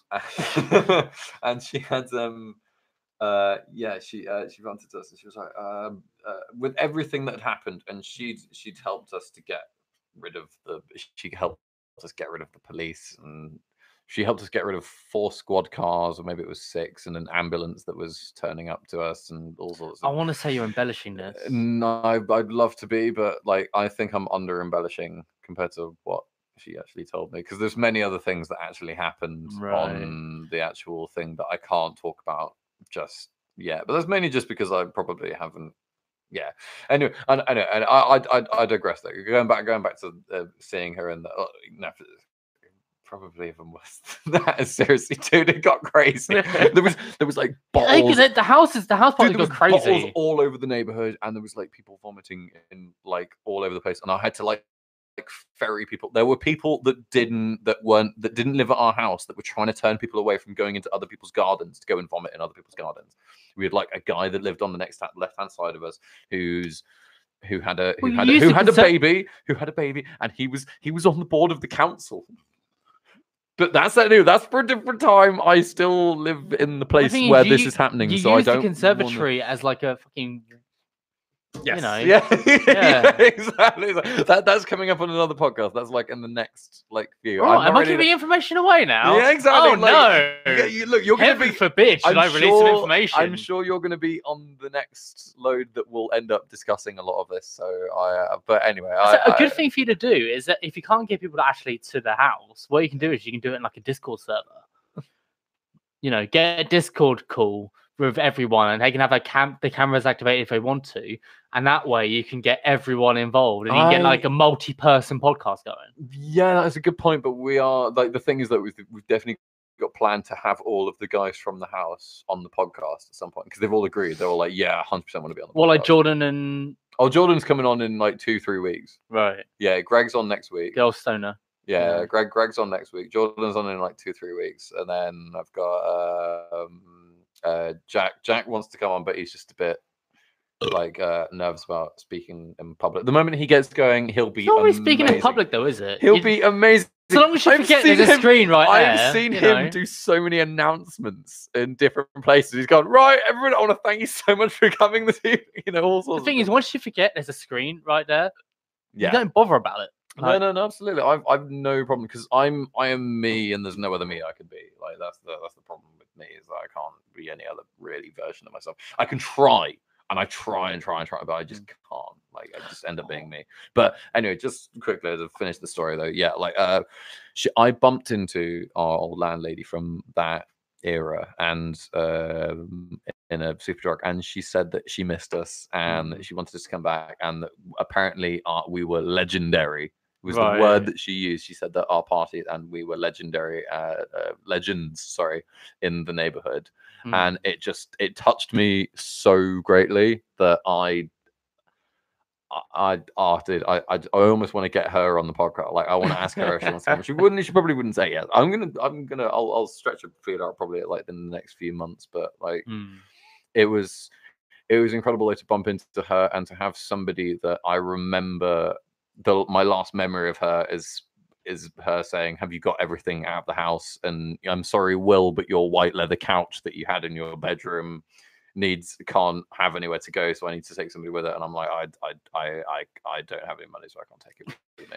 And she's like, yeah, well, I'm gonna have to get somebody in to remove that. And I'm like, that's absolutely fair enough. It's our bad for my bad for hauling it up the stairs and destroying half the hallway to try and get it into my bedroom. Pivot. I loved it though. I feel no remorse about having that white leather couch in my bedroom. I loved that thing, dude. That was so dope.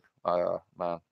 But yeah, we'll get into that, but like further down the future. The further in the future we get away from those times, the easier it is to talk about, but it's still a little bit too close, especially with regards to the sheer amount of stories that came out of that, like Andy in the car, and Dave with the drain pipe climbing up into the room when those two lesbians had broken into Jack's bedroom, trying to bang in his room and stuff, and then, like the lady with epilepsy as well. Like, but I'm going to try and get everybody, like, because I want to try and do a group podcast at some point in the future where I get everybody on. But I mean, it's just difficult to wrangle people because everybody's got like big schedules and is doing stuff. Everyone's busy nowadays, so it's hard to get people. It's fucking hard enough to get you until eventually, until you like message me and you're like, hi, so when are we doing this podcast? And I was like, fucking this weekend, dude. I'm getting you on, absolutely. Yeah, so thank you ever so much for coming on again. I mean, third time, but really thank you so much for stopping by. Really, you have to bear with me because I really need the loo. Oh, I tell you what, you go, because I really need the loo. This is the problem with drinking long drinks, ladies and gentlemen, on a podcast is that it is difficult. It is difficult to maintain one's bladder in such a elongated situation of time. But to quote a favorite podcast of mine, which is Joe Rogan, having somebody in front of you and having a long conversation with somebody, another human being, regardless of who they are. I mean, like, I'm biased here because I basically just have a lot of my friends on. It's mostly friends, really good acquaintances, people whose dreams and aspirations and what they do I really believe in, and I want to help them, and they want to help me, and we all want to help each other be the best versions of ourselves we can be. It is all about receiving it's the pheromones, the look, the eye contact, the vocal tones of rate and everything. It is all of that is having the full-on experience of having another human being in front of you. And of course, we're sharing a few drinks like now and then. But that's not going to be every single podcast. That's not going to be all the time.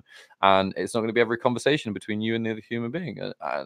But it's so important to have an isolated moment between you. Hey, he's back. It's so important to have. I was just talking about how important it is to have an isolated moment between you and another human being where there's nothing else. There's no crap.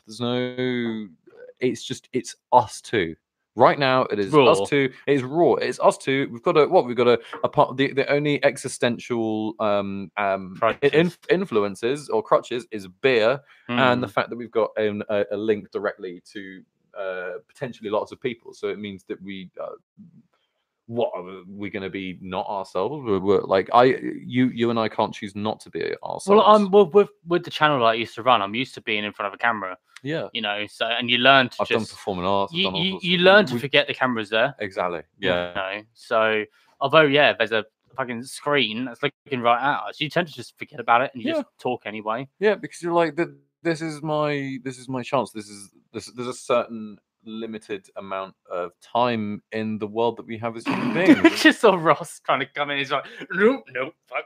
Dude, come on down. Like, there's a certain limited amount of time that you have as a human being on the world. This is my opinion, and I want to fill it with as much hilarity and happiness. I want future generations of my kids or my kids' kids, or my brother's kids, my family. I want them to look back on this and go like, "Oh, there's Uncle Bill. Oh, he's swearing a little bit too much. That he shouldn't be having that drink. But he's look at him. He's and all I'm doing is I'm working towards trying to make people entertained, make them laugh. I'm just looking forward to seeing you without the beard. Make everybody having a good time as much as possible. I can't. I'm looking forward to seeing you without the beard. I can't wait to get rid of it. It's going to be funny. Yeah, I love it. But he said he wouldn't shave until the EP was done. Until our EP was done, and we're about to go into the studio soon. The end of sort of mid to end November. I think we're looking to go into it. So looking forward to him actually November is going to be a magical time for this beard and this mustache to be in existence. I'm sure. I probably won't be shaving until mid-October, depending. But I need to keep my beard on because I like my beard. I love my beard as well. Absolutely. Here's the beards. Here's the beards. Yeah, beards. Obey the beard. Obey the beard. Respect the beard. Obey the beard. Dive off for like one more urine session, and then we're gonna have one more beer together, and then. Well, I'm on my last one already. Really? Yeah. Jesus, Faith and Begora, Benjamin Berry. I've gone through all four. Mr. Double Ben B, Mr. Double B. Double B. Double B. Double B. Double B. Another beer. It's good. We've had like a consistent one viewer at least. Yeah, exactly. Whoever it is. I don't know who it is. God bless you. God bless you who you are. Pick up that one viewer. Like if you're watching this right now, you put a comment down there, and we will respond to any question that you have. God bless you. Because we're probably going to be going for like another 10 minutes, maybe, and then like maybe 15, maybe at this rate. I gotta jump into because I have the bladder of a fucking old boy. Oh boy. So go and flame this up. Tell the beautiful people what you've got going on because we want to hear it. I want to hear it. Nothing. If you say it loud enough, then I can hear it from the toilet. Yeah, I'm not going to speak that loud. You should know me by now. I have control. I have control of the whole podcast. So yeah, who's that one viewer? Who is it? Come on. Speak up. Put a comment down. Who is this one viewer? Let us know. Be nice to know. It might have been easier to stream on another platform, maybe. But Will likes to stick to YouTube. I prefer Twitch myself. Definitely. Maybe not Mixer. Maybe Facebook Live. You never know. Maybe Facebook Live. But definitely not. You know, YouTube. Maybe I had my moment on YouTube. You know, it just wasn't my thing. You know what I mean? But hey, what can you do? He's almost done it in the toilet. There we go. Here he comes. Hey, Will, I've got an idea. Yes, sir. For the last 10, 15 minutes or so. Oh, yes. Go live on Facebook. Oh God. Okay. So Ben is we were going to do... getting involved in some form of witchcraft on his phone here. So if I was to... I think he's trying to dual screen. Look, on his phone, on a podcast. So if I was to put the phone there, for example, and then lean it like that. He's piggybacking. There we go. Piggybacking on. So we can put the thing like that. Go for it. You know? Yeah, turn it on. Turn it on right now. Let's get multiple screen. I mean, oh, it's all uphill from here, Ben. It's all uphill from here. Right. So say we were going to go live. Go backwards tap for the rest of this, because I couldn't consider myself. So we'd have to do it that way. As a little bit. So a little bit quirky. Starting the live video. Whoa! Wow, we've really run up on this podcast. We've smashed this, mate. We've smashed this. We're live. There we go. We're live right now. Woo! Live on Facebook. Woo! Again. Okay, another glorious meeting for us to be live on. Last beer of the evening. There we go. Oh, it's got all notifications popping up there. Everything. Oh God. Thank you ever so much again, everybody, for tuning in to Biscotti Conversations to see my beautiful guest, Mr. Double B, Ben Berry. Ben Berry, Double B. Yes, he and I have been, we've really shot the breeze, as it were. Well, we've been doing this for like an hour and a half already. Yeah, so it doesn't feel like it. I mean, I could probably do this for probably another 3 hours at a stretch, maybe 2 hours. I could probably do this. I mean, I'm probably going to round off in like the next sort of like 15 to half. But this is, I mean, I've got you for as long as I can have you. So yeah, you've got me for as long as I can stay without getting the train. Basically, he's wearing a Primus shirt, which is probably one of my favorite bands. There we go. Big up Les Claypool. I mean, good luck, Larry Lalonde, and oh God, Lur as well, drummer. I can big up as well, big fan. So just to let people on Facebook know as well, we are streaming on YouTube as well. Yes, we are streaming. So if you look for Biscotti Conversations on YouTube, we are streaming on there. If you prefer to watch from there, please go ahead and do so. But yeah, there's a lot of streaming, a lot going on right now. It's a lot of very important things. I mean, you probably can like connect the jack up to your. Probably could. It's actually better quality from my phone as well. If you look. Oh, you can. It's probably better quality from my phone. Definitely better quality from your phone. Well, yeah, you can stream 1080p from the phone. I finally got like the ratio aspect of like because I want less of me in it and I want more of my guest because I want the guest to be the. No, the way I see it is that you got to have equal for the host and the guest. You got to have it equal. The way I see it. On vocals, definitely, but I think the host should have ever so slightly less. I mean, just ever so slightly, not that much. Oh, it looks like my sister-in-law's watching. Jenna Gary. Hey, Jenna. What's up, Jenna? My sister-in-law. Well, future sister-in-law. Well, you got 5 years. See, that's what happens with Facebook. You get every so often you get like a few viewers coming in. You know what I mean? It's only because it's like people are like on their phones. I'm not sure how much they can hear because it's not obviously coming through the mic. Dude, 2% of your audience are on the shitter right now. They're just like on the toilet, just going like, "Oh, look at this! Look at these two wankers scrolling through, talking about nothing, talking about Led Zeppelin." Oh, you got my cousin watching, Gemma. Oh. Hi, Gemma. Yeah, what's happening, Gem? Coming to your engagement party, by the way. Her engagement party's on Friday, so I'm going to be going to that. Oh, we by booked the a way, hotel for the night as well. you never finished though. We did the percussion section, but going back to what we were talking about an hour I ago. can't think of guitarists or vocalists. Guitarists and vocalists. I demand Hey, it out Joe. of you. You're on Biscotti Conversations podcast. I demand that you finish off your lineup. I can't Contemporary, just what you're feeling right now. What you're feeling think of, right now at this time. guitarist Dave Grohl. Dave Grohl. Yeah. Dave Grohl, guitarist. Not for drummer. I mean, Not for drummer, guitarist. Dave all Grohl. right. So right now you've got Buddy Rich. Buddy Rich. Yes. I've got Chuck Rainey. Chuck Rainey. I've got Dave Grohl on guitar. Dave Grohl on guitar. Yeah. I love Dave Grohl. I think he's awesome, but I would never choose as like an all-round lead rhythm guitarist. Yeah, just like an all-round guitarist. Because Dave Grohl is awesome, I will not fight you on this decision. Okay, right. Now going on to lead singer. Lead singer. Oh, fuck me. Don't worry about the cameras. The cameras, they will always be there. I'm going to go out there. Elvis Presley.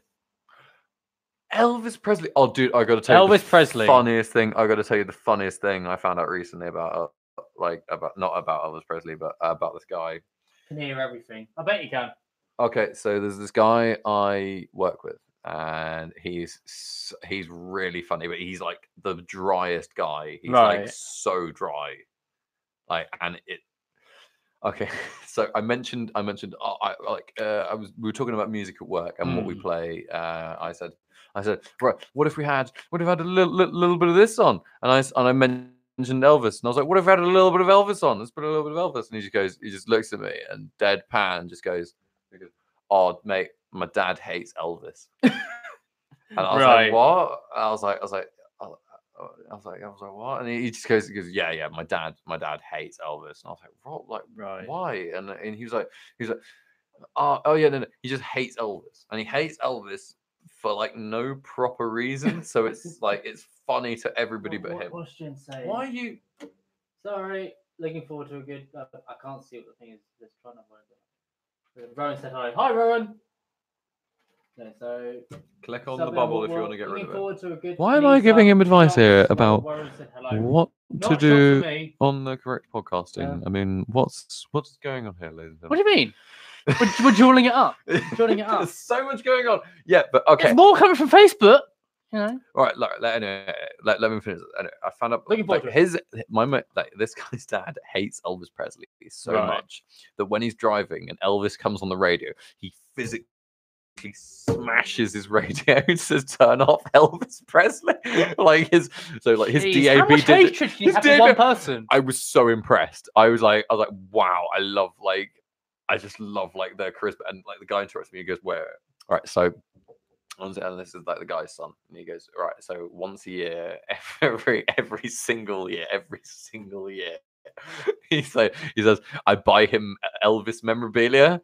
So he buys him like a big mini Elvis, like something like that. But like if you're looking online, I don't know if you can see this, but like if you're like listening, it's like so the pills, like not the pills, those little chefs that you can see outside of convenience stores that that enable one to know that the shop provides hot food, basically, and it holds a little sign going, these are the pricing indexes of what we afford. Yeah, so he bought his dad one of those. And his dad apparently hurled it, and it cost him like 35 quid. And his dad just hurled him straight in the bin. His dad was like, just like smashed this Elvis and just hurled it in the bin. And it could have been part of like some like 80s memorabilia weird selection that was made once that was like never recreated. It could genuinely. But like these private could have been one of those like prime collectabilities, exactly. Like, and I just thought it was one of the funniest things I'd ever heard. I couldn't stop laughing. Once he was telling me this, I nearly fell adjacent to my cart in the warehouse. I was like, I couldn't stop laughing at like the fact that this guy's dad hated Elvis so much he physically assaulted his radio to prevent Elvis from coming onto it. I just thought it was brilliant. Oh, it's wonderful. Like, do you know anything like that? Like, I mean, if you choose, no, fair enough. Pardon? So it's my cousin. Oh, right. What, talking about Elvis or? I don't know. Oh, okay. I have no idea. Talking about Elvis. Okay, right. I'm moving on from Elvis now. Oh, we got Ruby watching. Okay. It's probably people scrolling through Facebook and they're like, oh, someone's live. Hello. someone's live. I was like, don't bother. Scroll back through again. Dude, Becca's gonna tune in. She's gonna be like, when are you No, home? she's no. At this point, she's gonna be like within the christening bit, so she's not gonna tune in. No, she's gonna be in a church. I would if I was in a church. She's gonna be in a church. Like what? She's not gonna tune into fucking Facebook, is she? You know, this is my time. This is my time to shine. My time about shining. You're shining beautifully, Ben. Shine a light on him. I thought you were doing you're Black Keys fan, aren't you? Have you heard their most recent album? No. Oh, it's brilliant. You love it. It's really heavy. Right. And they do my favorite song, first song on the album, kicking off the entire thing. Shine a Little Light. Shine a Little Light is absolute banger. I have it appearing on most of my rock and roll playlists, most of my Attitude Adjustment, No Surrender, gym playlists. That I'm like, right, I gotta listen to that. I gotta make sure this happens. Anything I want to get pumped on. Yeah. And it's a contemporary piece of music, and they've beautifully edited it as well. Sorry, not edited, produced. They've produced it wonderfully. Somebody has sat down there and has gone like, right, I need this little bit of guitar to a pitch. Right. And it is magnificent. It is I love it. It's so good.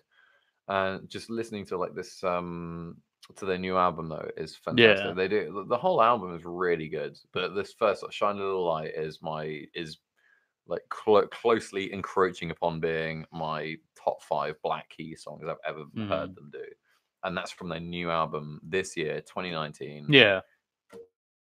Big them up if any of them ever end up listening. Like, Jesus, like, please keep going. Please, like, don't give in to the record companies. They were talking about this on Black Keys were on Joe Rogan recently, and they were talking about like the whole like what happens like during like the when you're uploading to Spotify. When you're that size and what cuts they take. And also, you know, like not when you're our size, you know, when we're about to even kind of climb into the game. You know, when you're the Black Keys size and the cuts they start making and everything like that.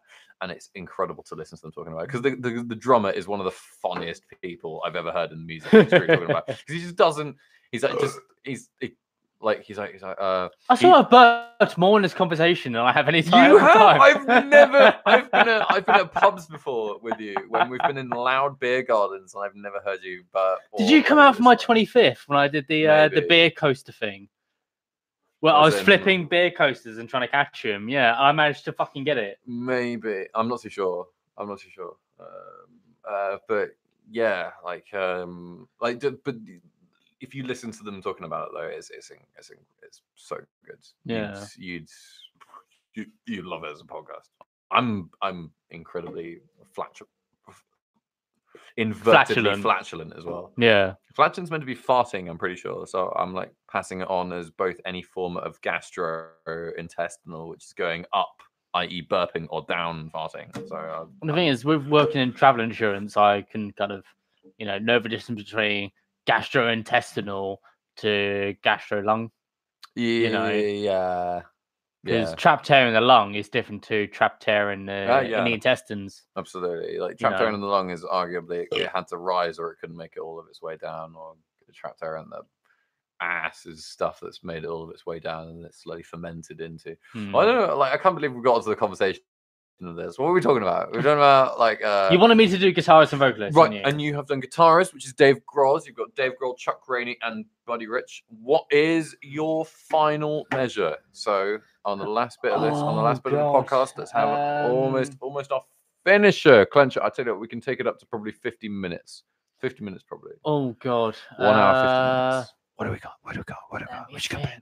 I have as a vocalist? What you got, Ben? What you got? We're talking about Roger Daltrey.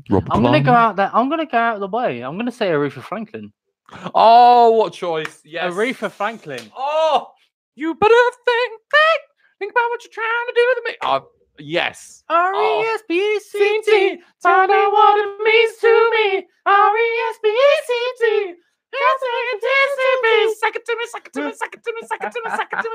Oh, dude, she is the shit. I've been listening to loads of her, like old, like original. You're gonna go out of the way and say Aretha Franklin, yeah. Dude, I'm listening to loads of her. That is a great choice. Fantastic, absolutely brilliant. Right, so your ideal band would be Aretha Franklin, backed up by Dave Grohl on guitar, with Chuck Rainey on bass, and Buddy Rich on drums. Rich on drums, who like monsters. All Special of them, guest appearance by Stevie Wonder on piano. Oh, you put another instrument in there. I love that. Oh. Either Stevie or Ray. I was gonna say, yeah, either of the blind dudes. Like, Yeah, I've of those two on piano as well. Just as an accompanying piece, at some point within the set. That's very respectable. I like that. But Definitely. yeah, that is very good. Like I've been listening to. And if it was going to go a bit heavier, then Aretha can take a side step. We put in Janis Joplin. Oh. And we go a bit heavier. We go with Janis Joplin. From maybe one song. Bobby McGee. We go with Janis Joplin after for like a one song special. Either Bobby McGee or even Amy Winehouse. Oh, dude! Oh, don't get me started on Amy. Oh my God, that's almost like even for a whole just even bringing her up as a topic is like a whole other podcast. Like of discussion. The thing is, we could do multiple podcasts together, just discussing different things. When are you coming on next? That's the big question, though. I mean, whenever you want me on next, we can make this like a semi-permanent thing. So like after a jam session, we'll come over and we'll do a podcast, and we'll just discuss different things. We can make it like a semi-permanent thing. Dude, I would love to do that. I honestly would love to do that. That's why we need to do one before November, like in October, because we're still in September. It's still early days. It's glorious. And mate, I don't know how we've reached September. Neither do I. I don't know how we've reached September. It's still fucking April for me. The way the year's gone, it's still bloody April to me. I don't believe we're almost in October. I think I'm getting married like in less than 6 months. Ladies and gentlemen, Benjamin Berry is getting married next year, and it's going to be fucking cool because I am a bridesman. Yeah, well, groomsman, not groomswoman. I'm a groomswoman. You're a groomsman.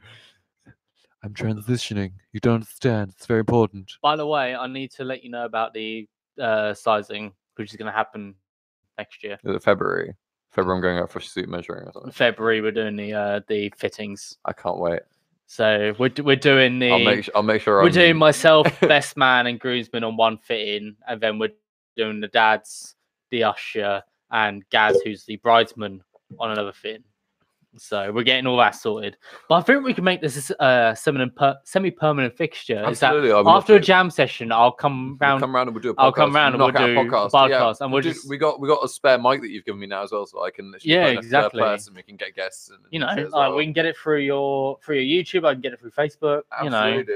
This is fantastic. This is exactly. This is so good. Up. Like wow. Thank you. I've got my Twitter. We can always put out on there. Yeah, this is awesome. We've sat through. Maybe next time I can do a giveaway and we'll get like 10 times as many viewers. Because of giveaway. You know what I mean? Absolutely. I can't wait to upload this and have people enjoy it and sit and listen to it. The thing is, we could sit here for hours. Yeah, we could legitimately sit here for like 3 or 4 hours and just chat shit. I really could. That's all we could do. I have no limitations on what I can chat to, like especially you about like anything really. Like you're such a. We can chat shit to a magnificent degree. Yeah, you can just talk about rubbish, and it doesn't matter if we're right or wrong about any of the things, but we've 100% got opinions on like everything that's ever been made. We have opinions about everything, and it's just sort of seeing how those opinions go. I think we can see it as kind of like a trial period. Yeah, for us.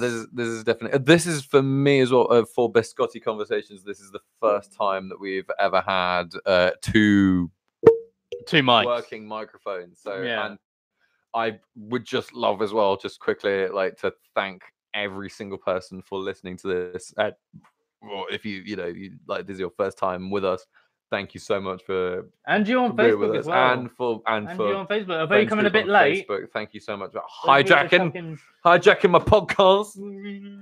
I've got to do what I need to do. All right, but I would not begrudge it, and I would prefer it if more people hijacked.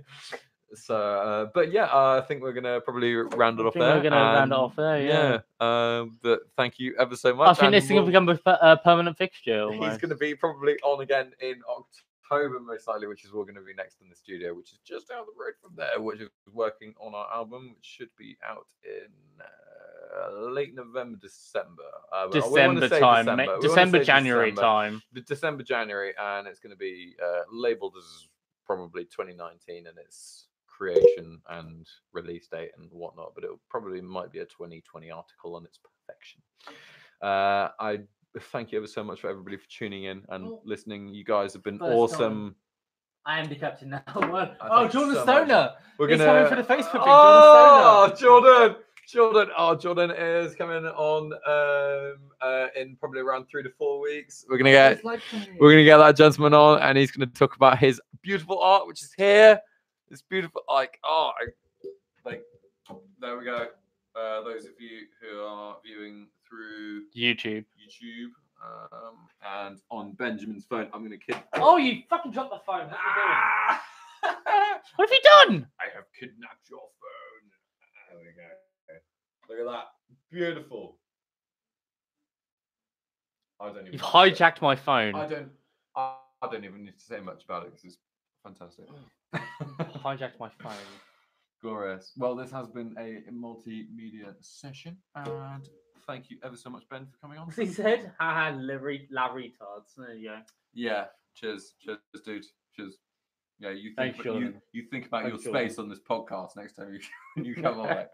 Thank you so much. We'll do this again very soon. Thank you very much for coming. I might go on live more on Facebook more often, you know. So you should do it, mate. You've got such a great I don't even know, ethos for live, because you are you. There's no. I'm used to a live atmosphere. Even on a recorded, you're going to be exactly the same as you are on live. So it doesn't matter. So you moved your mic. I've been chatting while there's no. I know. Thank you guys. We're gonna end it there. Thank you so much. Thank you for watching on YouTube. I guess we move it over from.